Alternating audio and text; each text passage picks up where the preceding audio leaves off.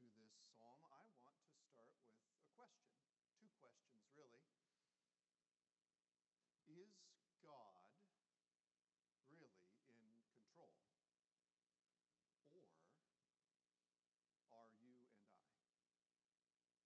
So there's the question.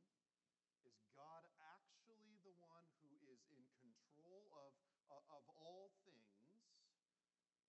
Or are you and I? Now, the first answer is the one that's correct, according to the Scriptures. God really is in control.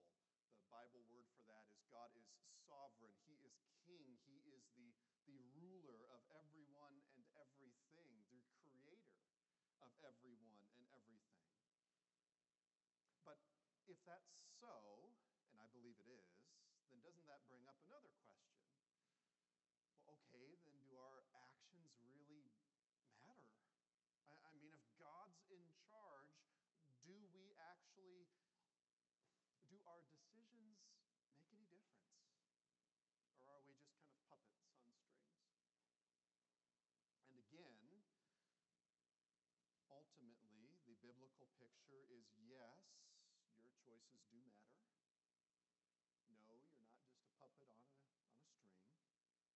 And yet, God is still in control.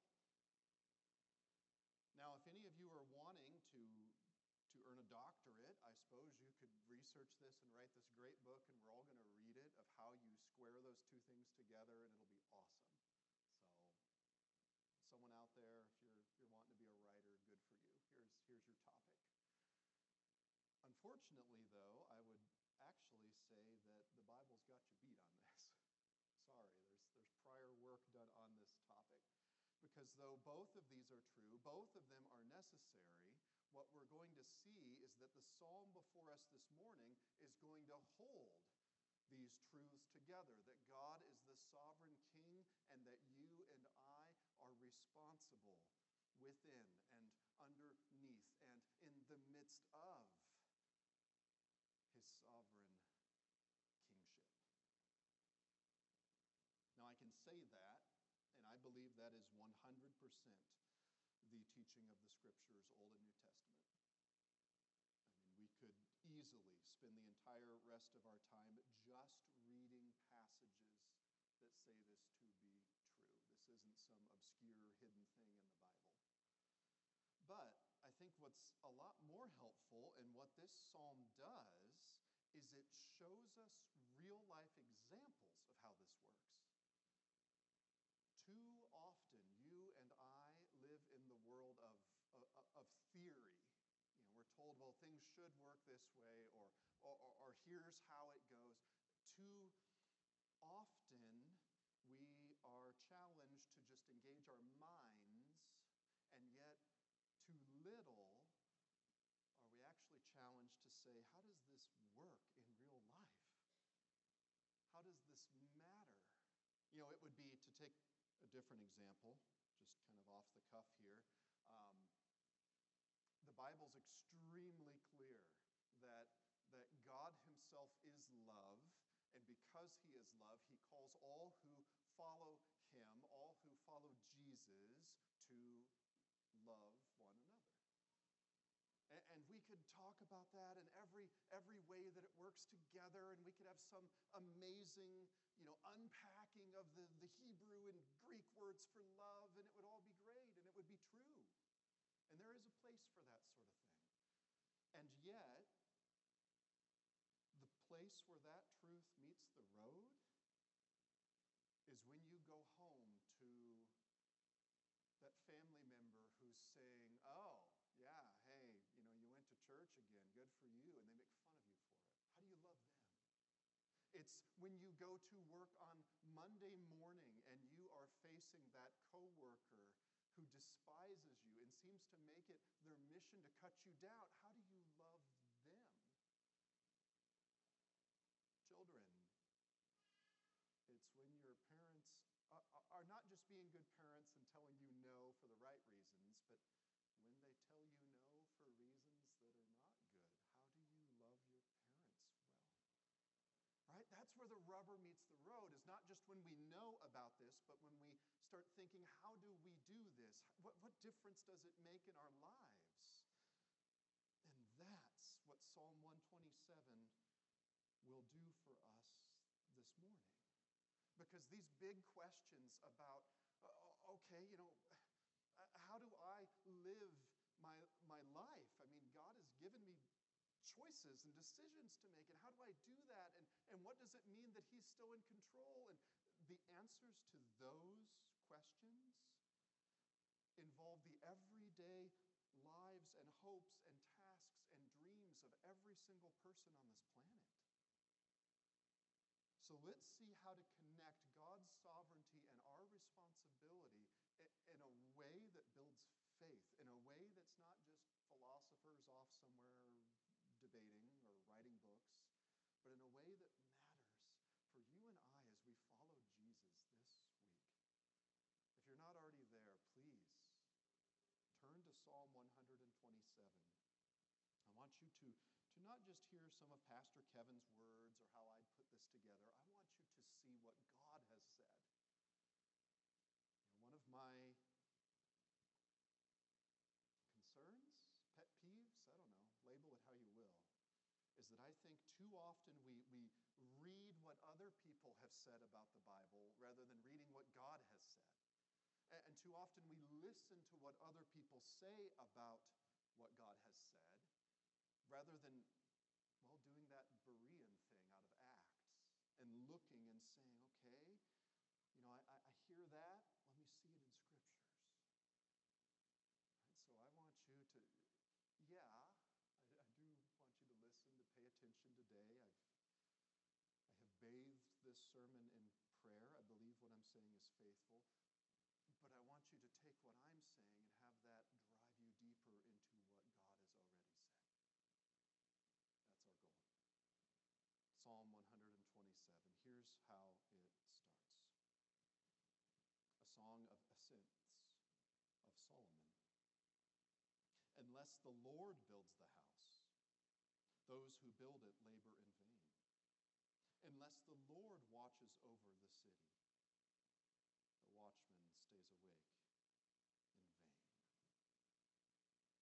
We start with faith-filled work.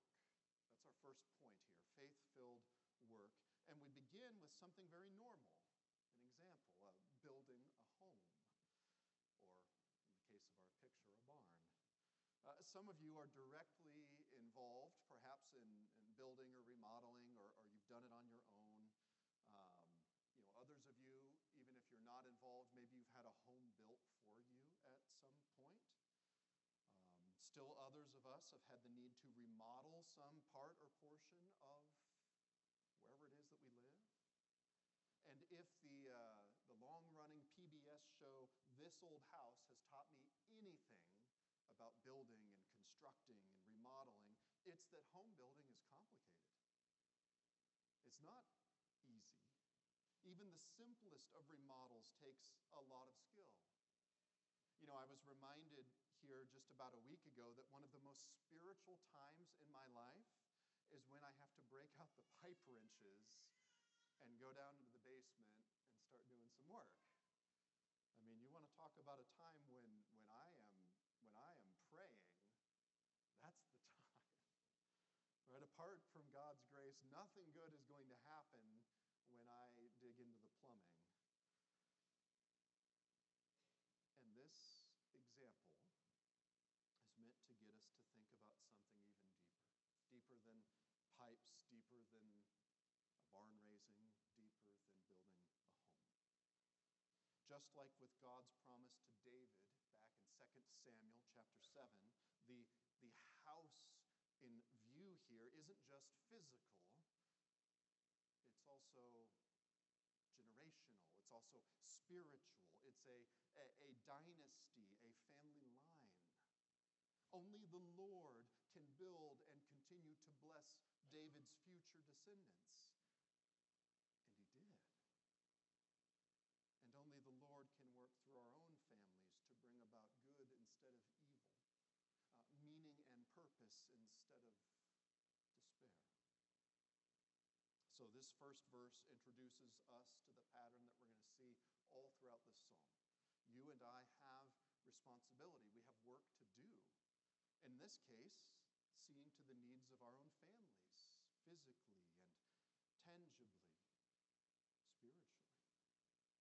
But that work will only last if it is performed in a faith-filled, Christ-dependent manner.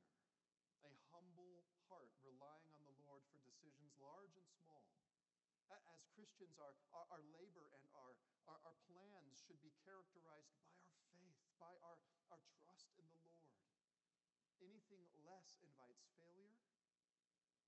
Anything less is, not Christian by definition.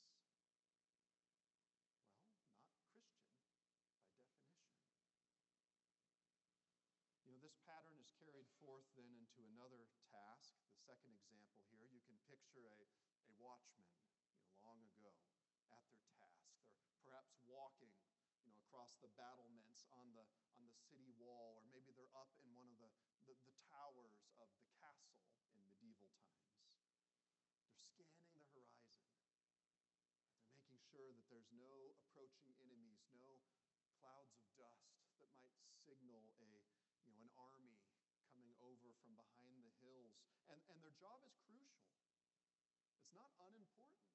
No, instead they provide the early warning so that the other defenders of the city can ready themselves before the enemy arrives. And yet, the ultimate truth is that unless the Lord is caring for the city, all of the watchmen in the world will not matter.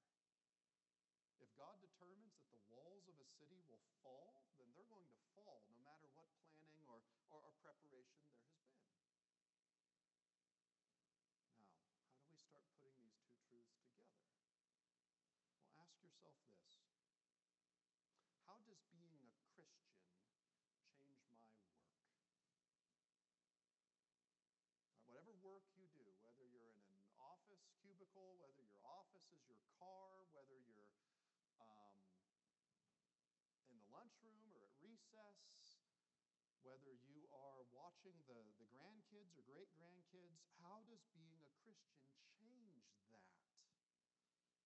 Does the fact that you are found in Christ change your hopes for your family, for those that you're in care of, even if they're not your family? Right? If you live and act with little thought or care for the Lord or for what He's doing other than here on Sunday morning, then this ought to be a wake-up call for you. Take this first verse as a warning, because the Lord's work and care is what we need most, and ultimately what we believe as Christians here at First E Free. The Lord's work and care is what our world needs most.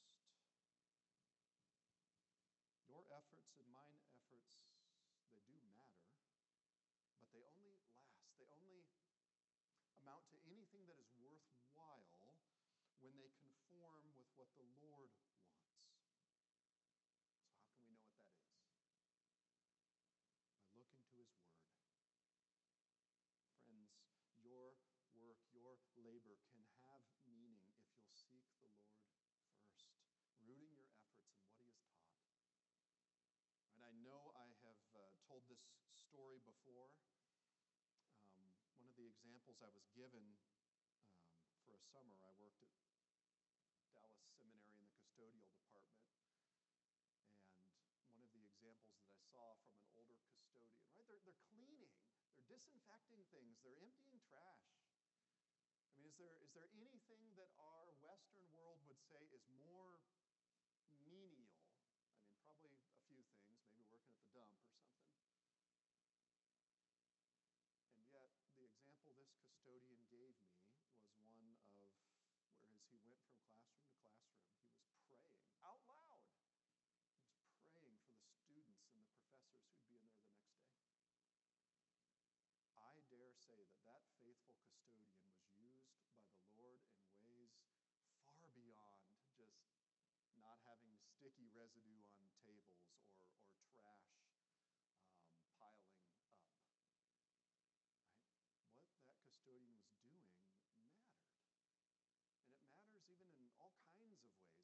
time's sake, I won't keep going down that trail, but everything from serving one another, right? Talk about Christ-like humble service, to also praying for us. Right? So if that's true, then I believe whatever your work is, whatever your job, whether you're paid for it or not, whatever your role that God has given you in your family and with your friends and in your community, I believe that that is not an accident, and that ultimately it can be done, it can be performed. You can serve and love in a way that transforms what you're doing to be meaningful for the Lord.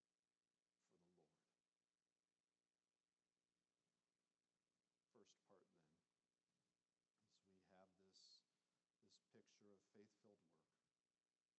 The psalm doesn't end there, though.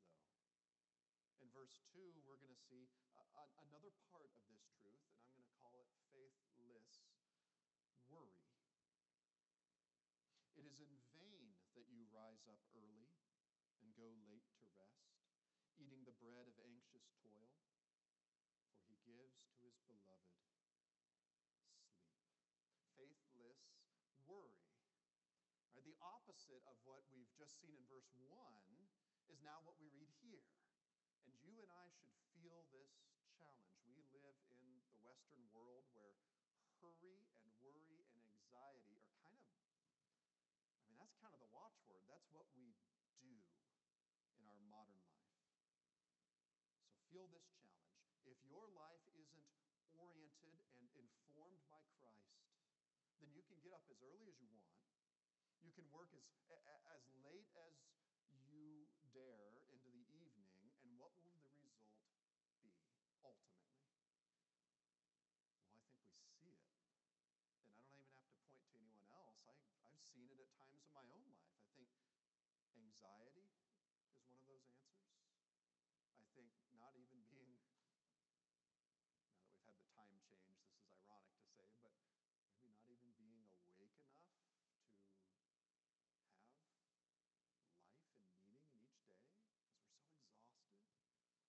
Right? This is the kind of worry and weight and anxiety that results in frantic emails late at night, in an inability to sleep because of worry about the future.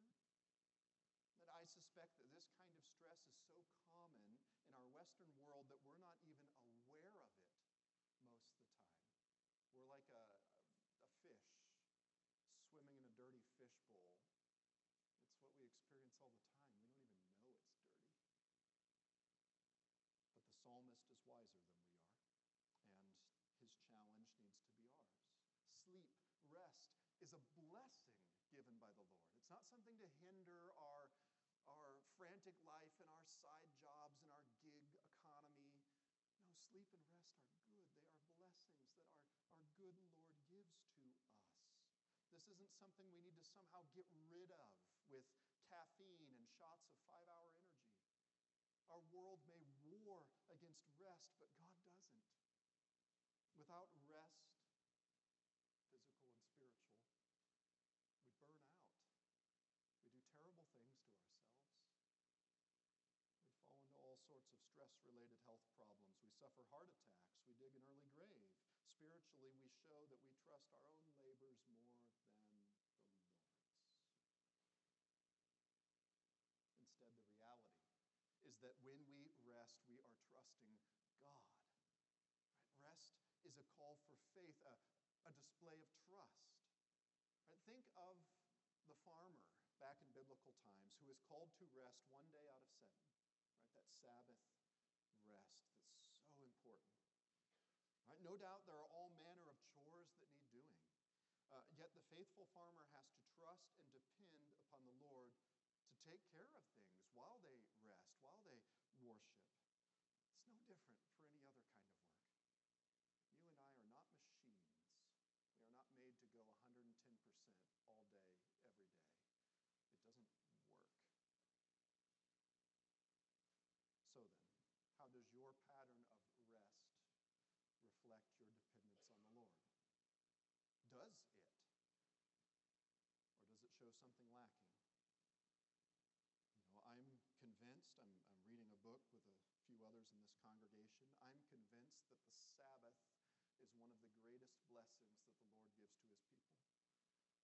And that's just not me talking. That's ultimately what we're going to see in the book of Hebrews when we study that later this year. You see it even more and fulfilled in the book of Revelation. We are made for an unending, everlasting Sabbath with our God. And so when we don't embrace that now, we're shortchanging ourselves a foretaste of this joy that God wants to give us. That brings up, I think, another question. If that's true, I believe it is. How can our church life, our programs, our schedule as a congregation, how can that better reflect this pattern of on the one hand, yes, diligent and responsible work. And there's no call for laziness here. But how do we combine that with faith-filled rest? Let's ask the Lord to make us wise and faithful in these ways. We want to be joyful examples to our watching world, a world that does not know how to rest, a world that cannot have any security when they rest. But we can. And we can show that. So just as we've spoken of building a home, watching over a city, now of resting well, let's close with a final topic that requires faith. Parenting. For some of you, grandparenting. Parenting is no small task. We need the Lord at work in our hearts and hands if we're going to do this well. You see it starting in verse 3. Behold, children are a heritage from the Lord, the fruit of the womb, a reward. Children are a reward. Right? This verse and the next two that follow have been often used to support all kinds of things. I want us to see how they relate to trusting the Lord, which is the actual context here. First and foremost, we need to believe that children are a blessing given to us by God.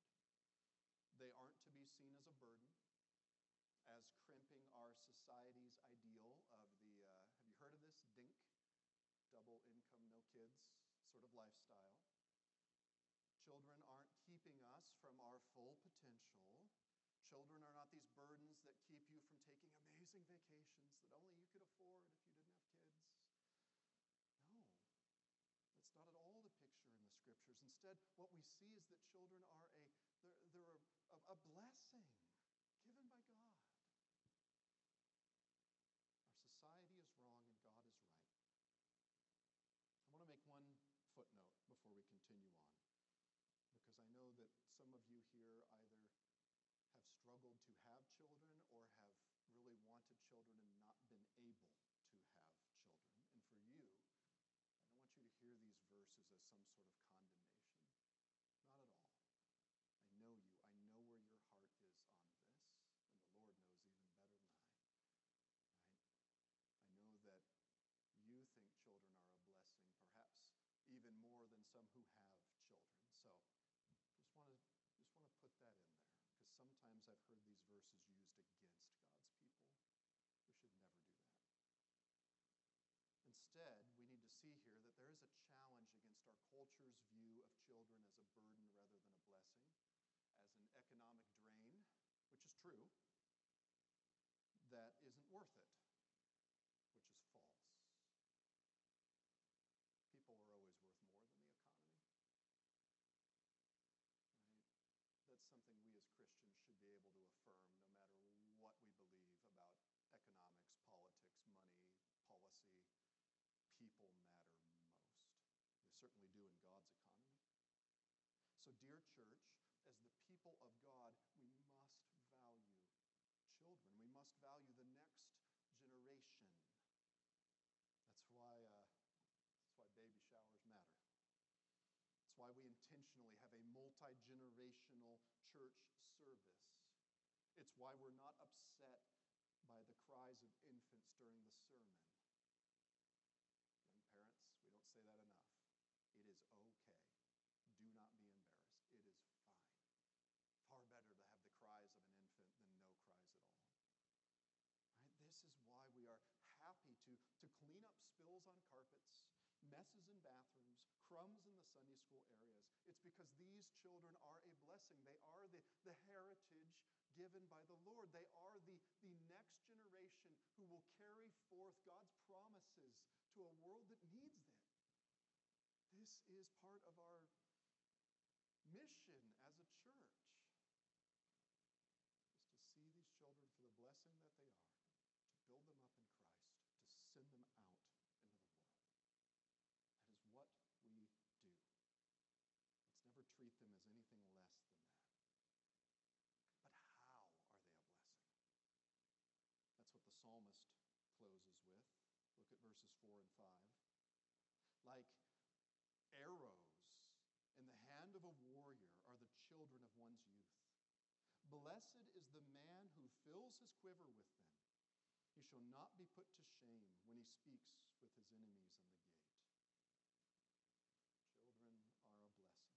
All right, we need to see, and what is so often forgotten in our world, that focuses only on right now, only on what's here, rather than what's coming. What we need to see is that the blessing of children so often comes later rather than immediately. Don't mistake. To be sure, there are blessings in the present. My children are one of my greatest daily joys. But the focus here in the psalm is upon what will happen in the future. When the children have grown up, maybe even when they have families of their own, when mom and dad are no longer at the cutting edge of the family tree, you might say, it's there that we read that the children will be a blessing to them. Those who are a blessing, notice, become a blessing. The children so often end up giving the care and compassion and love that their aging parents need. The children carry on the family line, or to look back here over the psalm, the children are the next generation who's going to carry forward these gospel teachings. They're the cutting edge of our disciple-making mission. Said another way, children are a heritage not only in the family tree sense, but in the spiritual sense too. Which leaves us with a few challenges then.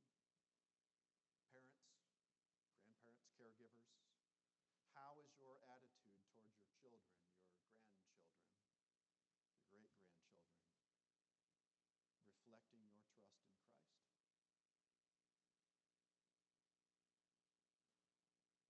Aunts and uncles, how are you communicating to them that the ways you work, your own or your family's pattern of rest, are based upon what Christ has done for those who trust him?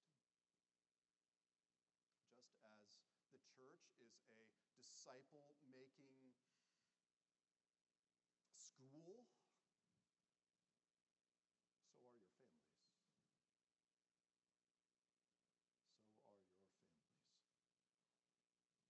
First, free then, how can we value children as a congregation? And how can we do that in a way that's not sappy, not sentimental, not our sort of 2023, the only thing that matters is youth culture? No, I don't mean that. But how can we do it in a way that's faithful? How can valuing children show how Christ's life and death and resurrection gives value and meaning and identity to us, both personally and to those who are carrying forth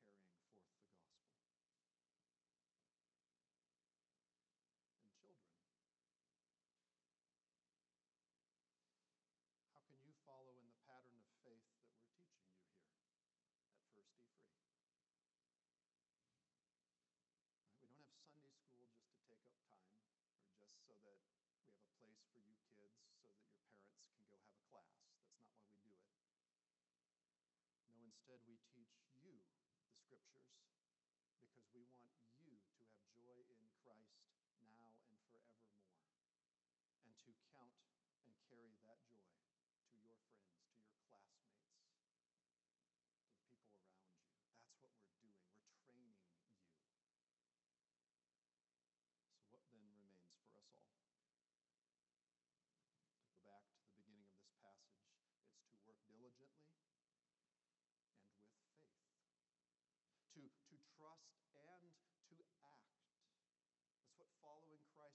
looks like.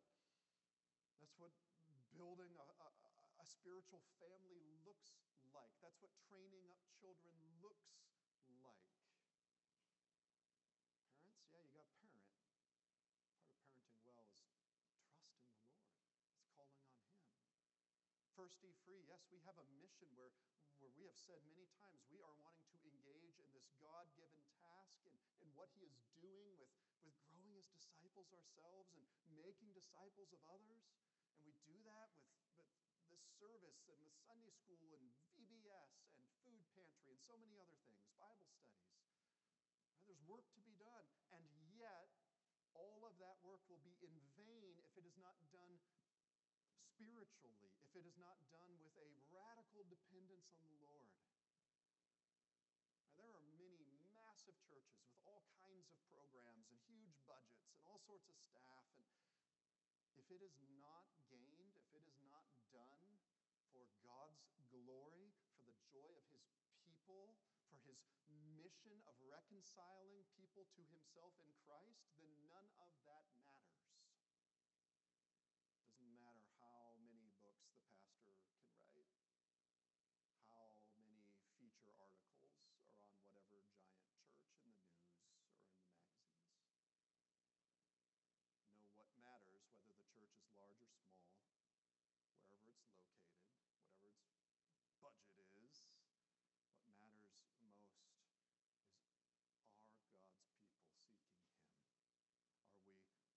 workers for His mission in His joy? That's what matters most. That's what we're after here at First E Free. That's what we're going for. Let me give one application. I've given a lot of questions. Let me give one application here as we close, because this is the one that has been on my heart now for several months. I am convinced that part of doing this well then, part of trusting the Lord to build the house, calling on the Lord to watch over the city or the church, part of valuing our kids as a heritage given by the Lord, part of doing all that means that we must be a praying people. It is not optional, and it's not pointless.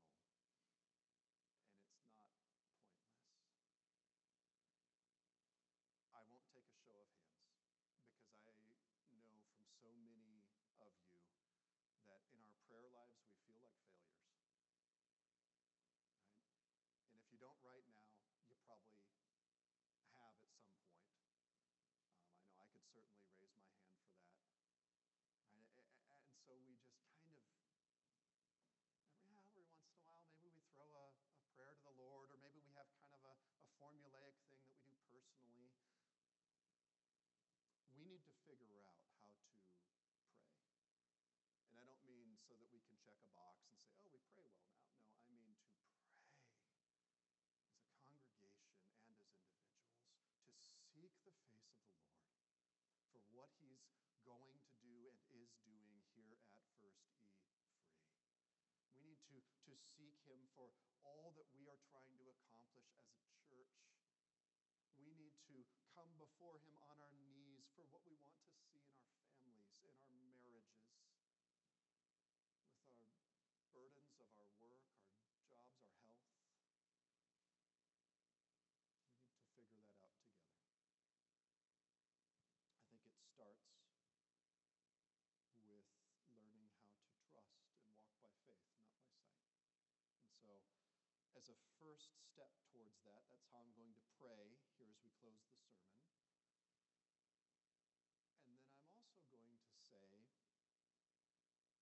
if this is something that has stirred your heart, if you have been, let me say it differently, maybe the Spirit is at work in you, or even right now at work in you to say, wow, how do we come before the Lord in this way? What does that even look like? What is that? Then I would invite you to start praying that the Lord would show us as a congregation how to prioritize coming before Him in humble dependence. And let's see where this will go.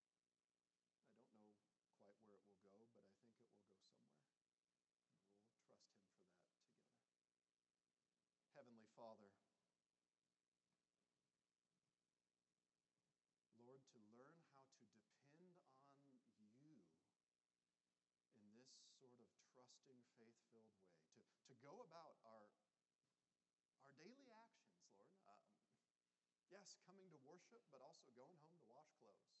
Yes, joining together to pray, to sing your praises, and yet having to schedule oil changes. Lord, all these things are part of the lives that you have given to us. Not to say anything as well of our hopes and dreams for the future, what we're wanting to accomplish, what we're hoping to do in our jobs and careers. Father, you are sovereign over all these things. For anyone here who struggles with that, Lord, and that's a very normal struggle. It's very human. Would you show them how your sovereignty is a good thing, how it's a blessing to be embraced, even if questions still remain. Lord, for anyone here who feels helpless, who has spent perhaps months or years of their life crying out that you would work in this way or that way, in this situation or that one, and who is desperately holding on, trying to trust in your kingship, in your rule, and yet they're still waiting. Would you work in your Spirit to give them hope this week, this day? Give them faith, build them up,